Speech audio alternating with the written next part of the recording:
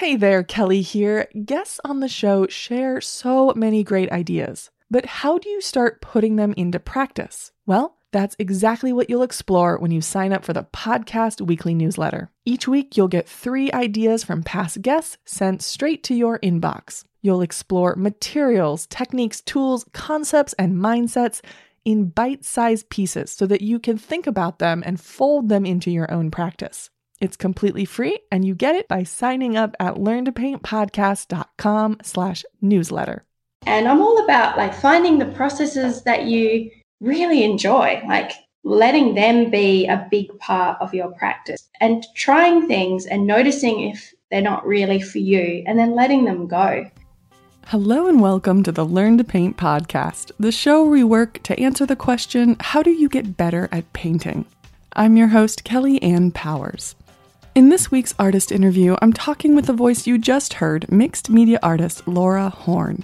In the conversation, you'll discover how Horn designed her own self-study, the surprising way she creates and integrates reference materials, and you'll explore all the ways she uses sketchbooks, plus a whole lot more. This episode comes with a bonus conversation available to Gloss and High Gloss Patreon patrons. In it, Horn talks about the comparison trap and what to do if you start feeling bad about your art while looking at social media.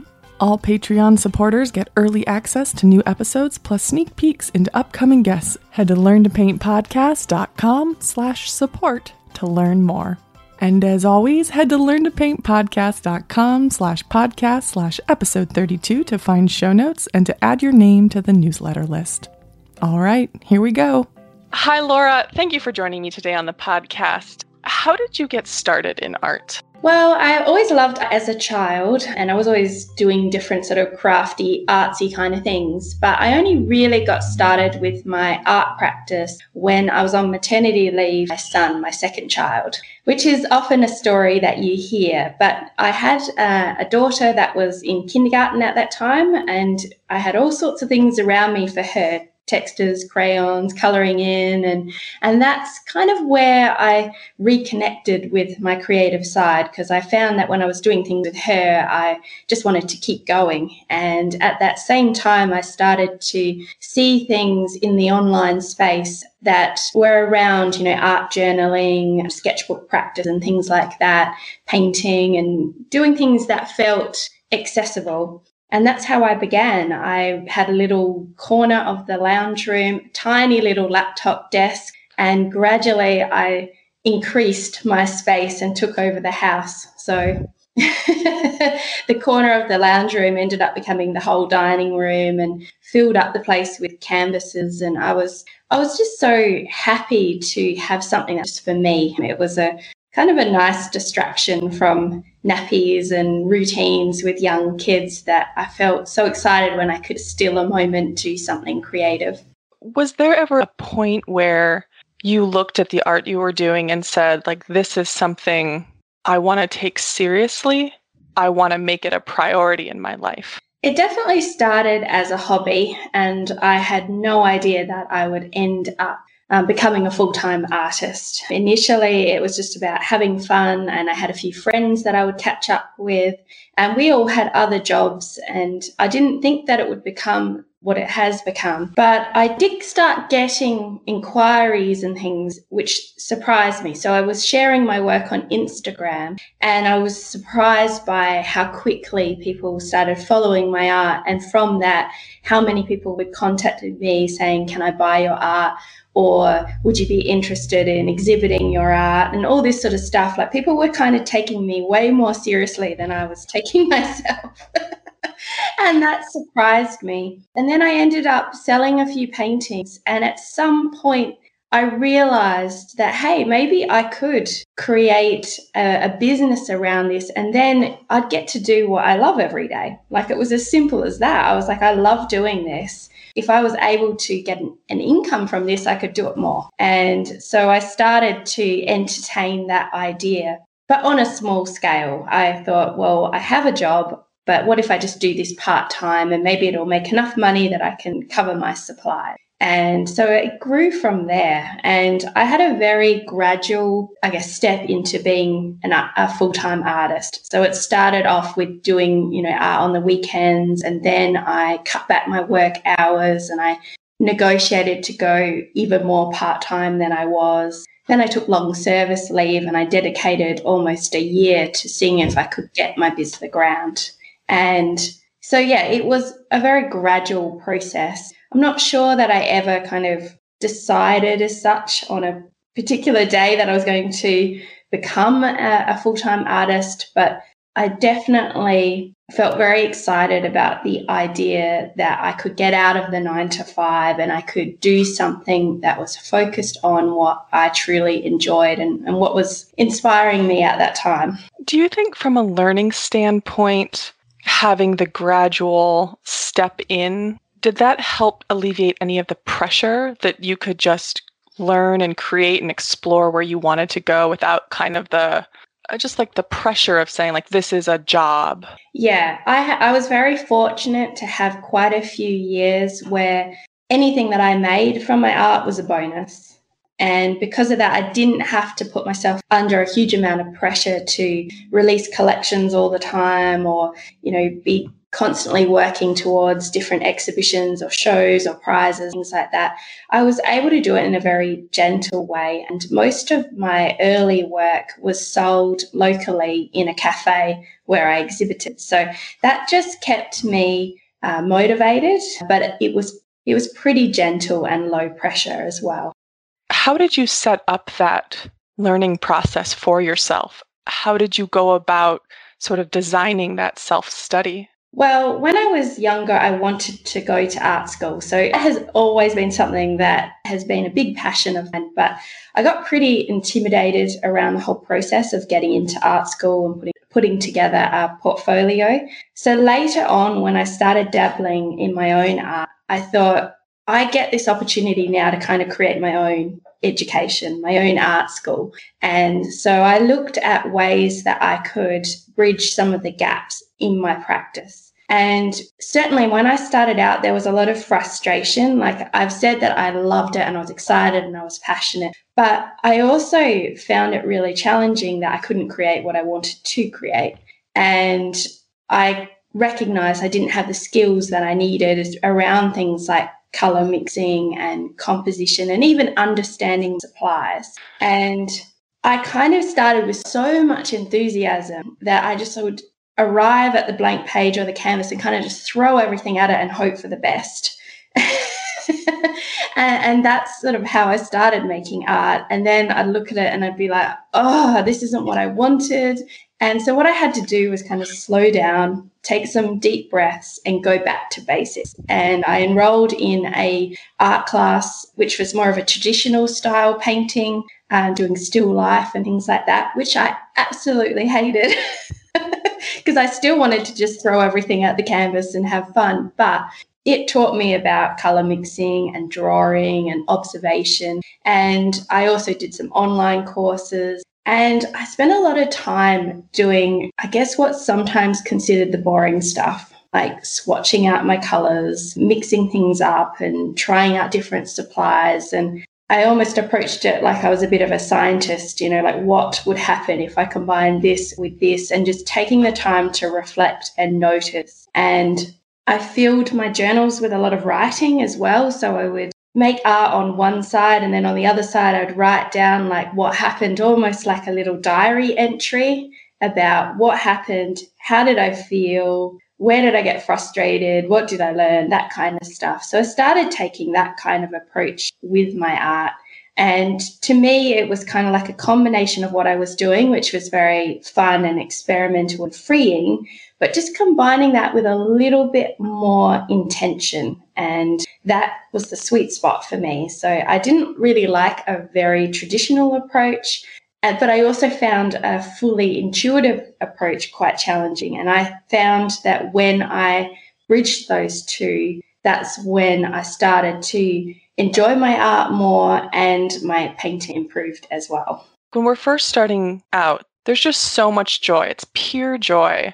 And then it's sort of a rude awakening when we first hit that first wall of I don't know, just like momentum stopping and frustration. And it can be so easy to take that frustration and think like, well, I guess we're just not meant to be an artist, and stop. And what I hear you saying is that you looked at those and said, like, let's break it down. Yeah, absolutely. And I think that has been a big part of my learning journey. And it's also the way that I teach as well, is very much to break down the process into steps and kind of like manageable chunks as well. So when you're working on something, look at, your color palette, and look at the kind of compositions you're using, look at the mark making, like spend time on each of those areas or imagery or anything like that without worrying about the whole painting. So I would spend, a whole day just with loads of different pages in front of me, different types of papers,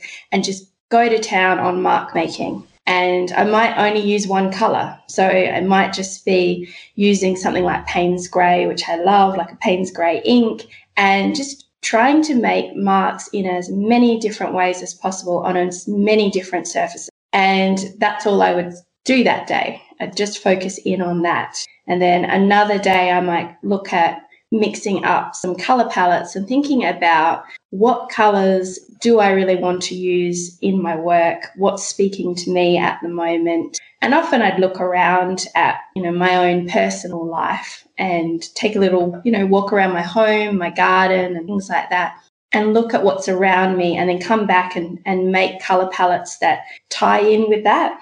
So when I lived at the coast, I'd go for a walk down by the coast, and then I'd come back and I'd paint up a little coastal palette, and I'd keep them as reference material in my studio. So I'd always have like a bunch of swatches. And then when I go to paint, I flick through them and kind of pick one to work with on that particular day. And this to me felt like I had a whole lot of helpers in the studio. The same way, like if you have a journal that you fill up with drawings and you have that next to you. With my process, I usually start very intuitive and loose, but then as I progress, I really look to these helpers to add things into my paintings. So if I have a journal on my table that has all sorts of botanical drawings that I've done in it, I'll flick through that and see if there's something that kind of matches the mood or the feeling that I'm having that has come through from the first layer of painting. So when I started to have all these bits and bobs, which is what I often affectionately call them, then I started to feel a lot more ease, because I wouldn't get stuck so easily and worry about like, what should I paint? I don't know where to go here. In fact, I'd find that it usually was just a matter of looking around my studio and something would spark within me, because I always have things like mood boards as well, an inspiration board where I have all sorts of different things that I'm interested in at any time. So I spend just as much time on that kind of stuff as I do on actually painting a finished painting. And in fact, probably more. Some of what I hear you saying too is that you don't expect yourself to have all the answers when you walk up to a blank canvas, that there is more to that process than just paint on canvas. Yeah, there's a lot of trust in the process. And what I find is that if you are just thinking about the first step, then you don't have to worry about all the other steps that are coming afterwards. So when I start a painting, I usually use it as an opportunity to loosen up and kind of feel my way into the process. So it's often using something like a water-soluble pastel or a pencil or something. Like I love the Caran d'Ache Neo Color 2 crayons, and I love watercolor pencils. I have some of the Derwent Inktense pencils I use quite a bit. They are all water-soluble, so I tend to just really loosely hold them. Sometimes I'll use my non-dominant hand and just get some kind of scribbly marks on the page. And then after that, it doesn't matter whether I'm using watercolor or whether I'm using acrylic paint. I usually just go in with a very loose layer, and I will tend to start with my lighter colors, because with watercolor, you need to work from light to dark. It's hard to layer with watercolor otherwise, whereas acrylic, you can go the other way. But because I work across both paints, I tend to start with my light colors and kind of splash them in and then add in medium value colors and some darker colors. And one of the main, I guess, goals, I don't really like the word goal, but one of my main intentions when I start a painting is just to get some of that looseness in there, but also to get a variety of value. Now, that's not necessarily the right or wrong way to start a painting. It's just the way that I start. But I try and get like some contrast, so some light areas, medium areas, and some dark areas. And I usually go in with some kind of color palette in mind. So usually that comes from me just thinking about what kind of color mood I'm in that day. And I might be reflecting on something that I've experienced and think to myself, I'm kind of like in a jungly mood. And I'll go for like the dark green and start with a color idea. And if I'm not 100% sure, then I'll look through my swatches and just pick a color palette that I feel connected with on that day. So in that first layer, I'm just getting to know those colors, getting some movement in there, and getting a variety of value. So even though it's very free and easy and splashy and drippy and fun and loose, I do have some kind of idea. Do you know what I mean? Like I've got something I'm trying to achieve in that first layer, but that's it. Like I'm not thinking about the next step. I'm not thinking about, okay, what are the marks that are going to come next? What imagery am I going to bring in? Am I going to use certain types of shapes and things like that? Usually I haven't got that part figured out yet because I'm waiting to see what comes up in that first layer. But it sounds like you go into that first layer with pretty clear intentions for that first layer. That's pretty specific. Yeah, it is. And sometimes it changes in the moment because as you're working and you're thinking, oh, I'm going to go with this jungly green palette. And then all of a sudden you feel like, no, I want to bring in some red. Like I just feel that I want to bring a powerful pop of another color in that wasn't in that color palette that I thought I was going to go with. So there's definitely a lot of room to change and adapt, but I do tend to have some ideas. I come in there with just a couple of things that I am going to work with. And I might have a little swatch sheet next to me. And as I work through, I bring in like little drawings, things like that. It's not like I just go into a blank canvas and let it happen. That's what I used to do. And I just found that it didn't work so well for me. And part of it is, I think, a personality as well, like knowing what works for you and whether you prefer to have more reference material around you. I know some artists that absolutely love to just tear up the canvas with total freedom and just to not really even think at all and to totally get out of their head. But for me, it's kind of got to strike a balance. There's got to be some kind of direction or focus to where I'm heading. Then how does your thinking and interaction with the painting change after those first layers? It becomes more focused after the first layers. So I give myself a lot of freedom to kind of mix colors on the page when I do that first layer. But as I move into the second layer, I'm looking at what's there and saying, what does it need? And I might take more time actually mixing up a color because I want it to blend and harmonize with what's there. I might look at the composition and see, oh, something's kind of feeling a bit out of balance. So I might need to maybe bring some darker colors to the base of the painting, or just to get the balance right, I might turn it upside down and kind of have a look at it to see what needs to be added. And I'll be thinking about, you know, what kind of painting am I painting here? Like, do I want it to be very abstract? Am I going to bring in some semi-abstract drawings or things like that into the painting? So I'm starting to make decisions at that point. And I use my previous paintings often as a guide to where I'm heading. So I'm not always coming up with something brand new. Quite often I'll be looking at several paintings that I've already painted and making some slight changes to what I'm doing, but I have common elements. So I might be exploring a particular type of botanical shape and doing several paintings the same shape in it. So, yeah, it becomes a lot more considered in a way as I progress. And one of the things that I like about that is that it's quite relaxing and almost meditative because I have a fairly good idea of what I'm doing, and often there are repetitive marks involved or drawings that I've done before, and I can kind of just relax in and enjoy taking my time with it. So I enjoy that part of the process just as much as the first part, where the first part is, anything can kind of happen because you're allowing paint to combine in different ways, and you're kind of delighting in all the textures and the yumminess that can come when you have that level of freedom and spontaneity. Also, what I hear you saying too is that we feel like every time we create a painting, it has to be new or different. And what I hear you saying is that there is joy in spending time in some of the same ideas to explore them. Yeah, I would agree with that. And I feel like when I first started painting, I was often chasing a shiny new thing and jumping from one area to another.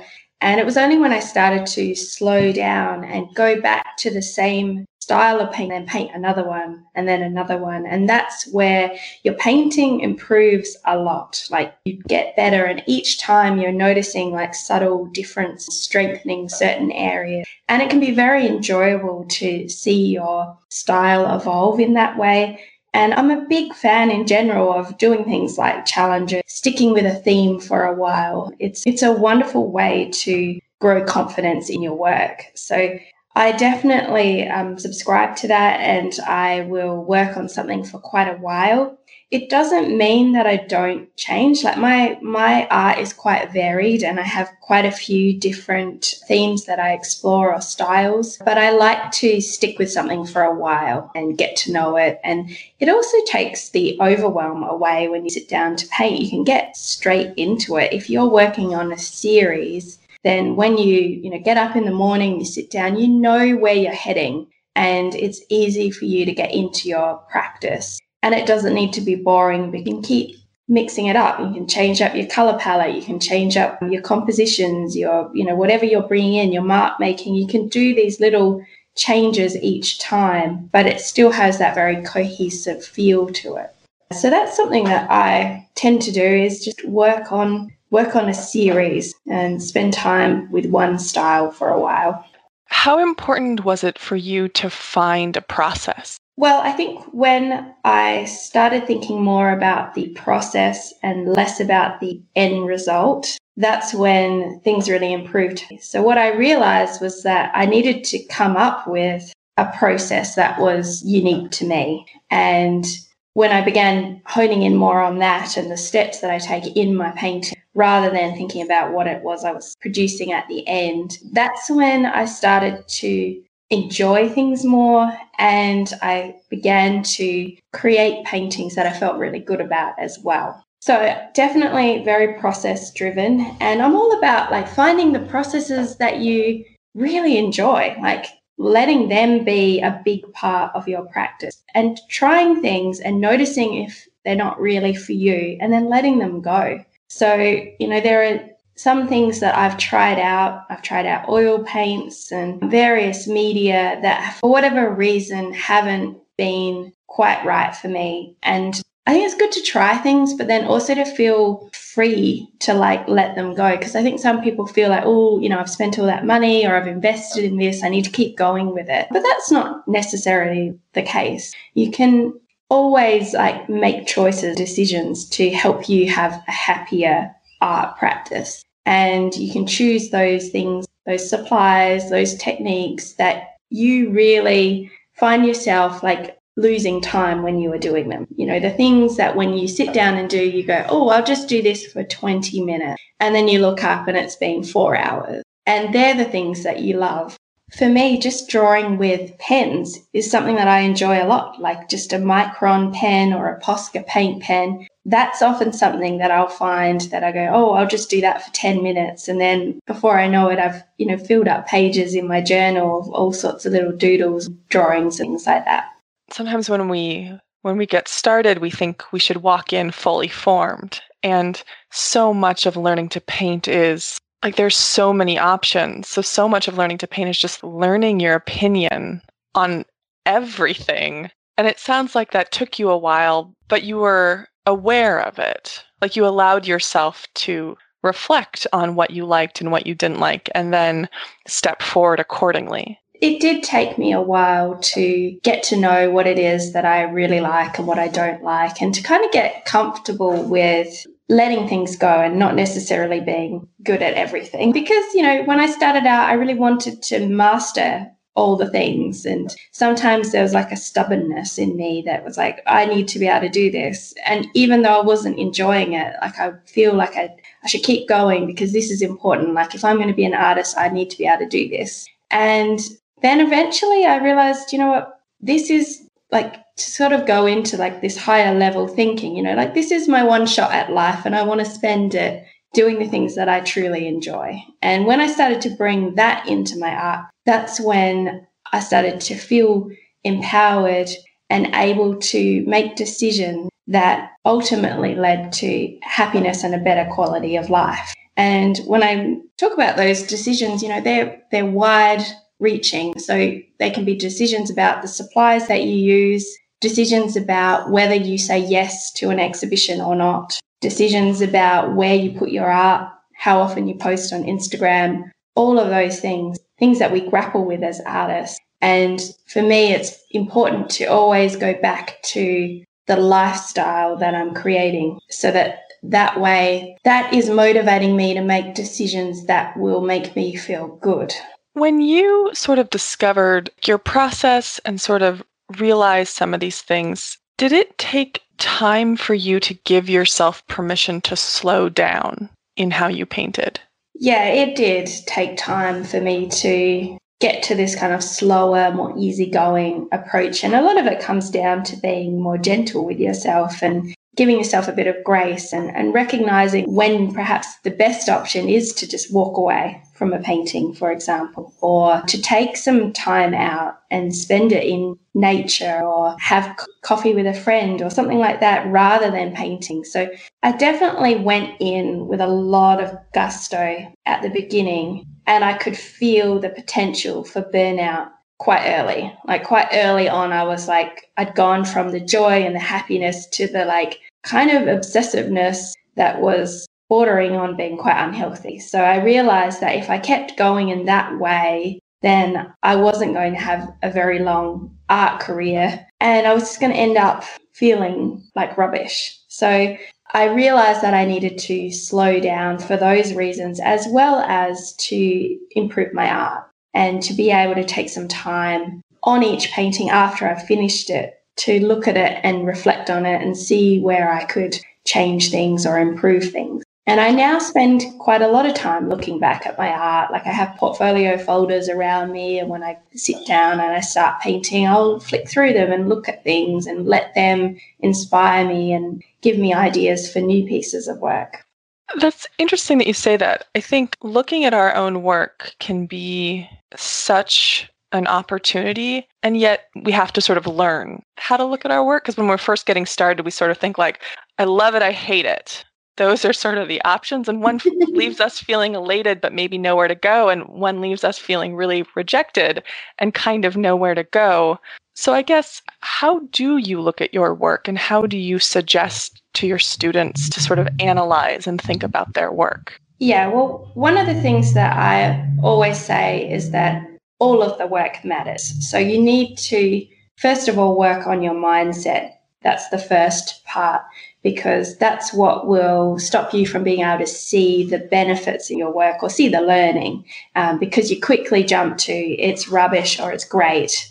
And the rubbish ones you kind of want to bury under a pile of papers or put in the bin or hide, and you don't want to look at it. So the first thing is to realize that those paintings that you want to hide or put away probably have even more opportunities to learn in them than some of your more successful paintings. We have to kind of push ourselves. We have to be able to take risks as an artist, and risks don't always pay off, but we need to be willing to take things a little bit further, perhaps, in order to learn how far to go. So there is a lot of information, and that's something that I will say to my students. There's a lot of information in those paintings. So don't be in such a hurry to get rid of them. You can, like I say, you can get rid of them. Like, that's no problem. But let's just take a little look at them first and see what happened, and maybe just make a few little mental notes about what went on in that. And if it makes you feel more comfortable, get something like a viewfinder out and break the painting up into parts, because sometimes we look at the whole thing and we're like, oh, that's not working, that's hideous or whatever. But if you block out certain areas, you'll find something in there that you like. And pretty much you can do that in any painting. So I would always encourage my students to look at paintings from different angles, maybe even, turn it around and look at it from upside down, look at it in different light, use something like a viewfinder, and try and also reflect on how you felt during the process. So, because I think that always offers a lot of clues as to where we should be heading as artists. Okay, what was it that you didn't like in this particular situation? Is it to do with the supplies? Is it the subject matter? Is it the color palette? Like, what are the clues? And another way you can look at it is from more of a sort of scientific perspective as to, what happened in the painting from a supplier's perspective. Were you using the right supply? Is there something else that you could have used that would have got you a different result? Because if we're in a hurry to just sort of abandon, we might miss out on the opportunity to even get onto Google and go, okay, when I combine these two suppliers together, I didn't get what I was looking for, whether that was the texture or the transparency or whatever it was that you were hoping for. It didn't happen, but there might be something else that you could try in order to get a similar effect, but that actually works better. So sometimes we need to kind of, I guess, detach in a way, like detach emotionally. It's hard, but, sort of just take away the feelings of good and bad and just look at it for what it is and what it offers us. Right, because it really does offer us information in the fact that if you go back into the studio and keep working, like, unless you figure out what's going wrong, our instincts can kick in for good and for bad. So if our instincts sort of get into a tendency of like, oh, I really love green and I really love red, but man, I don't love what happens when I put them together. And like, until you recognize, my love of green plus red together is what's not working. But if I used green, let it dry, did red, like, it might be a whole different thing, but you have to recognize that. Yeah. And I think one of the best things that you can do, and this is what I tend to do, is when a painting doesn't go how I want it to. So maybe it gets too dark, maybe it gets too busy, maybe I just made the wrong decision in the last moment. I added a botanical image and it just doesn't quite fit with the background. The best thing that you can do is paint that painting again and correct those things, or try to, make the changes. So quite often, the painting that I might end up sharing on social media or, putting up for sale or something like that, there is probably a very similar painting to that in my bin. I feel like I often, particularly if I'm doing something new, like I'm exploring a new theme, then I will paint the first one and something won't feel quite right, and then I'll paint the second one, and the second one will be the one that I end up sharing or whatnot, because I'll make that slight little adjustment. I'll leave out that one shape, or I'll adjust the ratio of light and dark colors just that little bit until it feels better. Now, if you do that process again and again and again, your painting will improve so much. If you keep on being willing to kind of go back and just treat it as an opportunity to learn and then do the same thing again, make that little tweak. This is a little bit of a transition, but you do a lot of work in sketchbooks. From a material standpoint, will any sketchbook do, or is there something that you sort of point students in a direction to look for if they want to create something like a sketchbook? Well, it depends what you'll be doing in your sketchbook. If you're going to be working with watercolor paints and even acrylic paints, I would generally suggest getting a sketchbook that has a watercolor paper in it. Usually they're about 200 GSM weight in the sketchbooks that I use, and that can handle a fair bit of wet media. But if I'm just going to be doing some scrappy stuff, like in my scrappy sketchbook, sometimes I have ordinary like cartridge paper and other kinds of paper in those sketchbooks. So I'm not super tied to the fact that it has to be like high quality watercolor paper, particularly if you're just messing around. But if I want to paint like a painting from start to finish, then I'll look for that higher quality paper. And one thing I have noticed is that paper does make a really big difference, particularly with watercolor. This is one thing that I say to my students, less is more. So have less supplies, but see if you can invest in higher quality supplies. So things like higher quality watercolor paint and higher quality paper, and even a couple of better brushes. They don't need to be the really expensive watercolor brushes, but you can get brushes like I use the Princeton Neptune watercolor brushes, and I find that they are really good for getting, a good amount of water into the brush so you can get a nice wash down, or they have a nice point so that you can get those fine details when you are painting a botanical leaf or something like that. So supplies do make a difference, and if you can maybe get a smaller set or just a few colours of a better quality paint, I would be suggesting that over getting one of those like big sets of watercolours that have, 100 different colours. The sketchbook, do you use sketchbooks purely as a place to explore ideas? Do you use them as a step to create bigger work? How do sketchbooks play a role in your practice? Yeah, it's an interesting question because I do have a lot of different sketchbooks that I use in various ways. But I will say that for the most part, I do think that my sketchbooks help me when I go to paint pieces like on paper and stuff like that. I do feel like they are supportive to that goal. If I want to actually create paintings to sell or put on my website or something like that, they do work hand in hand. But I love having a sketchbook because it offers you that place to explore without the pressure of it has to be something that will eventually be, a product or something that you sell. I love that. It gives you so much freedom within those pages. But sometimes it's to try out a different color palette. Sometimes it's to experiment with different marks and imagery that I might end up using in paintings down the track. I often work on multiple sketchbooks at a time. So I will do a little bit in one and then a little bit in another. And, there's a lot of flexibility with it all. I like particularly having one sketchbook that is more of what I call like a scrappy sketchbook.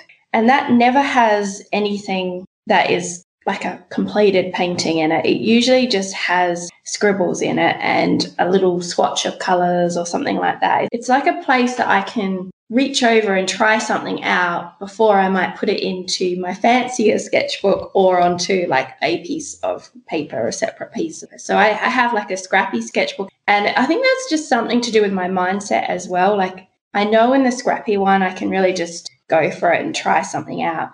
And in my fancy sketchbook, I usually do try to create like a full spread or something that resembles a painting. So I use them in different ways. And I think that can be helpful to have a few different journals that you use, some that you have like total freedom in, and then others you might bring in a bit more intention and care. So that's what I tend to sort of have different journals for different purposes. And I also love writing. So I have journals that are more focused on the written part of a creative practice. And that could involve writing a diary entry around what I'm doing that day, or it might be just writing down some words. If I'm brainstorming a particular idea, I might start with, what kind of feeling do I want to get into? Is it, rich or layered? Or do I want it to feel playful, or whatever it is that I want to express through my art? Then I start to use words as a beginning. I will often combine my journal that has all my writing in it with my scrappy journal that has things like drawings and color palettes and bits and fragments of art. And then I'll have a journal where I kind of pull all that together and have a go at painting a painting from start to finish. And that journal was, more cohesive looking. I could flick through it and it looks like each spread looks like a little painting. And then that journal is the one that I would then often use as inspiration. If I then decided I wanted to create a series, I might actually look through that journal and translate some of those ideas to either, canvas or paper. So, I use them all for different things. You touched upon this a little bit, but so like you have your scrappy journal and you have your more written journal, then would you have a journal that would focus mainly on your botanical abstract work and then another journal that focuses mainly on your landscape abstract work, or sort of thematic like that? So I do try and have themes that I explore, but I try and also not be too strict about it, because that can limit my creativity in a way and make me feel like I have to get it right. And I don't want my sketchbooks to feel like that. So I try and not be too hard on myself. If I go off, I'll just flick to the next page and sort of get back onto the theme and not worry about it. What I love hearing you talk about the different sketchbooks is that it also feels like it traces how a thought becomes a painting. And you seem to have a system that accounts for that, those gentle steps forward. Yeah. So my paintings sort of they'll start in my written diary as a little idea. So they'll start with words and then gradually they'll come through as color palettes, mark making, and then eventually I try it out in my sketchbook where I do more complete paintings, and then I'll take it onto paper or canvas. A lot of artists don't necessarily do that. They don't translate what they do in their sketchbooks onto a larger piece later, but I do. I use my sketchbooks as inspiration for my canvas paintings and the paintings that I do on watercolor paper. My paintings, they go through quite a process and weave their way through all my sketchbooks into my mood board, all over the place, until they come out at the end as a painting that you might see. So they've been on quite a journey through all those things. How do you know when a painting is finished? And how long do you sort of give yourself to figure that out? In the sense of do you just look at it and know? Or do you have to walk away and give it some time to breathe before you know? I would say that both happen to me. There are some paintings that I paint and at the end, I just know, it's a feeling, everything looks cohesive, and I get that sense that it's done. And then there are other paintings that I don't feel 100% sure about at the end. And so I'll kind of walk away from those and maybe come back a few days later and have a look. Usually if I feel that way, there might be a little bit of a tweak that I need to do when I come back, and I just can't see it when I'm in the painting at the time. But there have been a few paintings that I really haven't liked, and I've come back and looked at about 2 years later and I've loved them just as they are. So sometimes I feel like I'm not quite ready for the painting yet. So this will often be I've pushed it in a direction that is a little outside of what I normally do, and I haven't yet come to terms with that. And it takes me a couple of years to go, yeah, actually I like that. So it's a hard one to teach as well, to go through, what do you look for to know that a painting is finished? But I definitely sort of go through paintings and look at how my eye is moving through it. Is it getting stuck anywhere? Those basic kind of things. Does it feel balanced? I look at those as I'm analysing a painting. Usually it's more of a feeling, feels right. But I think that comes with time, comes with practice. And maybe at the beginning it's more helpful to kind of look at specific things, almost like going through a checklist. But later on, you just kind of, If your work is abstracted, that sense of done, was that hard to learn? It is hard. And I overworked so many paintings when I started. I would always be pushing my paintings around in circles, and then I'd go back and I'd look at progress photos and I'd realize that, hey, I should have stopped there. And actually that's a good thing to do, take photographs of your art through the different stages so that you can look back, and sometimes you've just got to learn how far is too far. But yeah, with abstract, it is challenging to know where is the end point. And there is an element of just trusting in your process and trusting in how you feel, because it's hard to say, oh, yes, this is right or wrong. So there is an element of that. I feel like it gets a lot easier when you paint a lot of paintings. Working on several pieces at once makes the one that's finished stand out. So if you're working on 6 or 7 pieces, what I usually do is I take them all up to sort of a 80% mark. So I work on them all at the same time. And then I would choose the one that feels like the easiest to finish. So out of the 8 that I'm working on, there'll be one that I'll be like, oh, you know what, that looks like it's about 90% done. So I'll just do that little bit and see. And then what I find is that that one will help me recognize which of the other ones is closer, or it just gives you something to kind of like benchmark against in a way. And I feel like having more than one painting makes the ones that aren't finished a lot more obvious. So if someone came to you and said, I want to get really good at painting, what advice would you give them? My advice would be to develop a practice of making art. So really work on the habit and the process. So not so much on the outcome, but look at how do you work well? When do you work well? Do you respond well to having prompts? Maybe give yourself some kind of personal challenge that you could work with. And also, I would say, simplify it. Simplify your space, simplify your supplies, make it as easy as you possibly can. And that way, you'll be able to get into the process more often and make more paintings. That's where the magic lies. I mean, that's nothing new. Everyone who comes on your podcast probably says the same thing, but you need to make a lot of art. What will help with that is gaining that self-awareness around how you work best and what you enjoy. So if you can bring a little bit of that mindset into it so that you look at what is it that will make me enjoy the practice of art. Because if you're enjoying it, you'll naturally do more of it. So if you can set things up in a certain way that you get into your studio or wherever it is you make art more often, then you'll feel the benefits of quantity as you make more pieces. You can find more about Laura Horn at her website, laurahornart.com, and on Instagram and Facebook. Thank you so much for being with us today, Laura. Thank you so much for having me. It was an absolute pleasure to chat with you, Kelly. And I really hope that everyone enjoys the conversation and takes something away from it, even if it's just something small. Thank you. Thank you for joining me this week on the podcast. I forgot to mention in my interview close that Laura Horn has a fantastic podcast called the Laura Horn Art Podcast. You can find links to her show, classes, and everything else in the show notes. To find those, head to learntopaintpodcast.com/podcast/episode 32.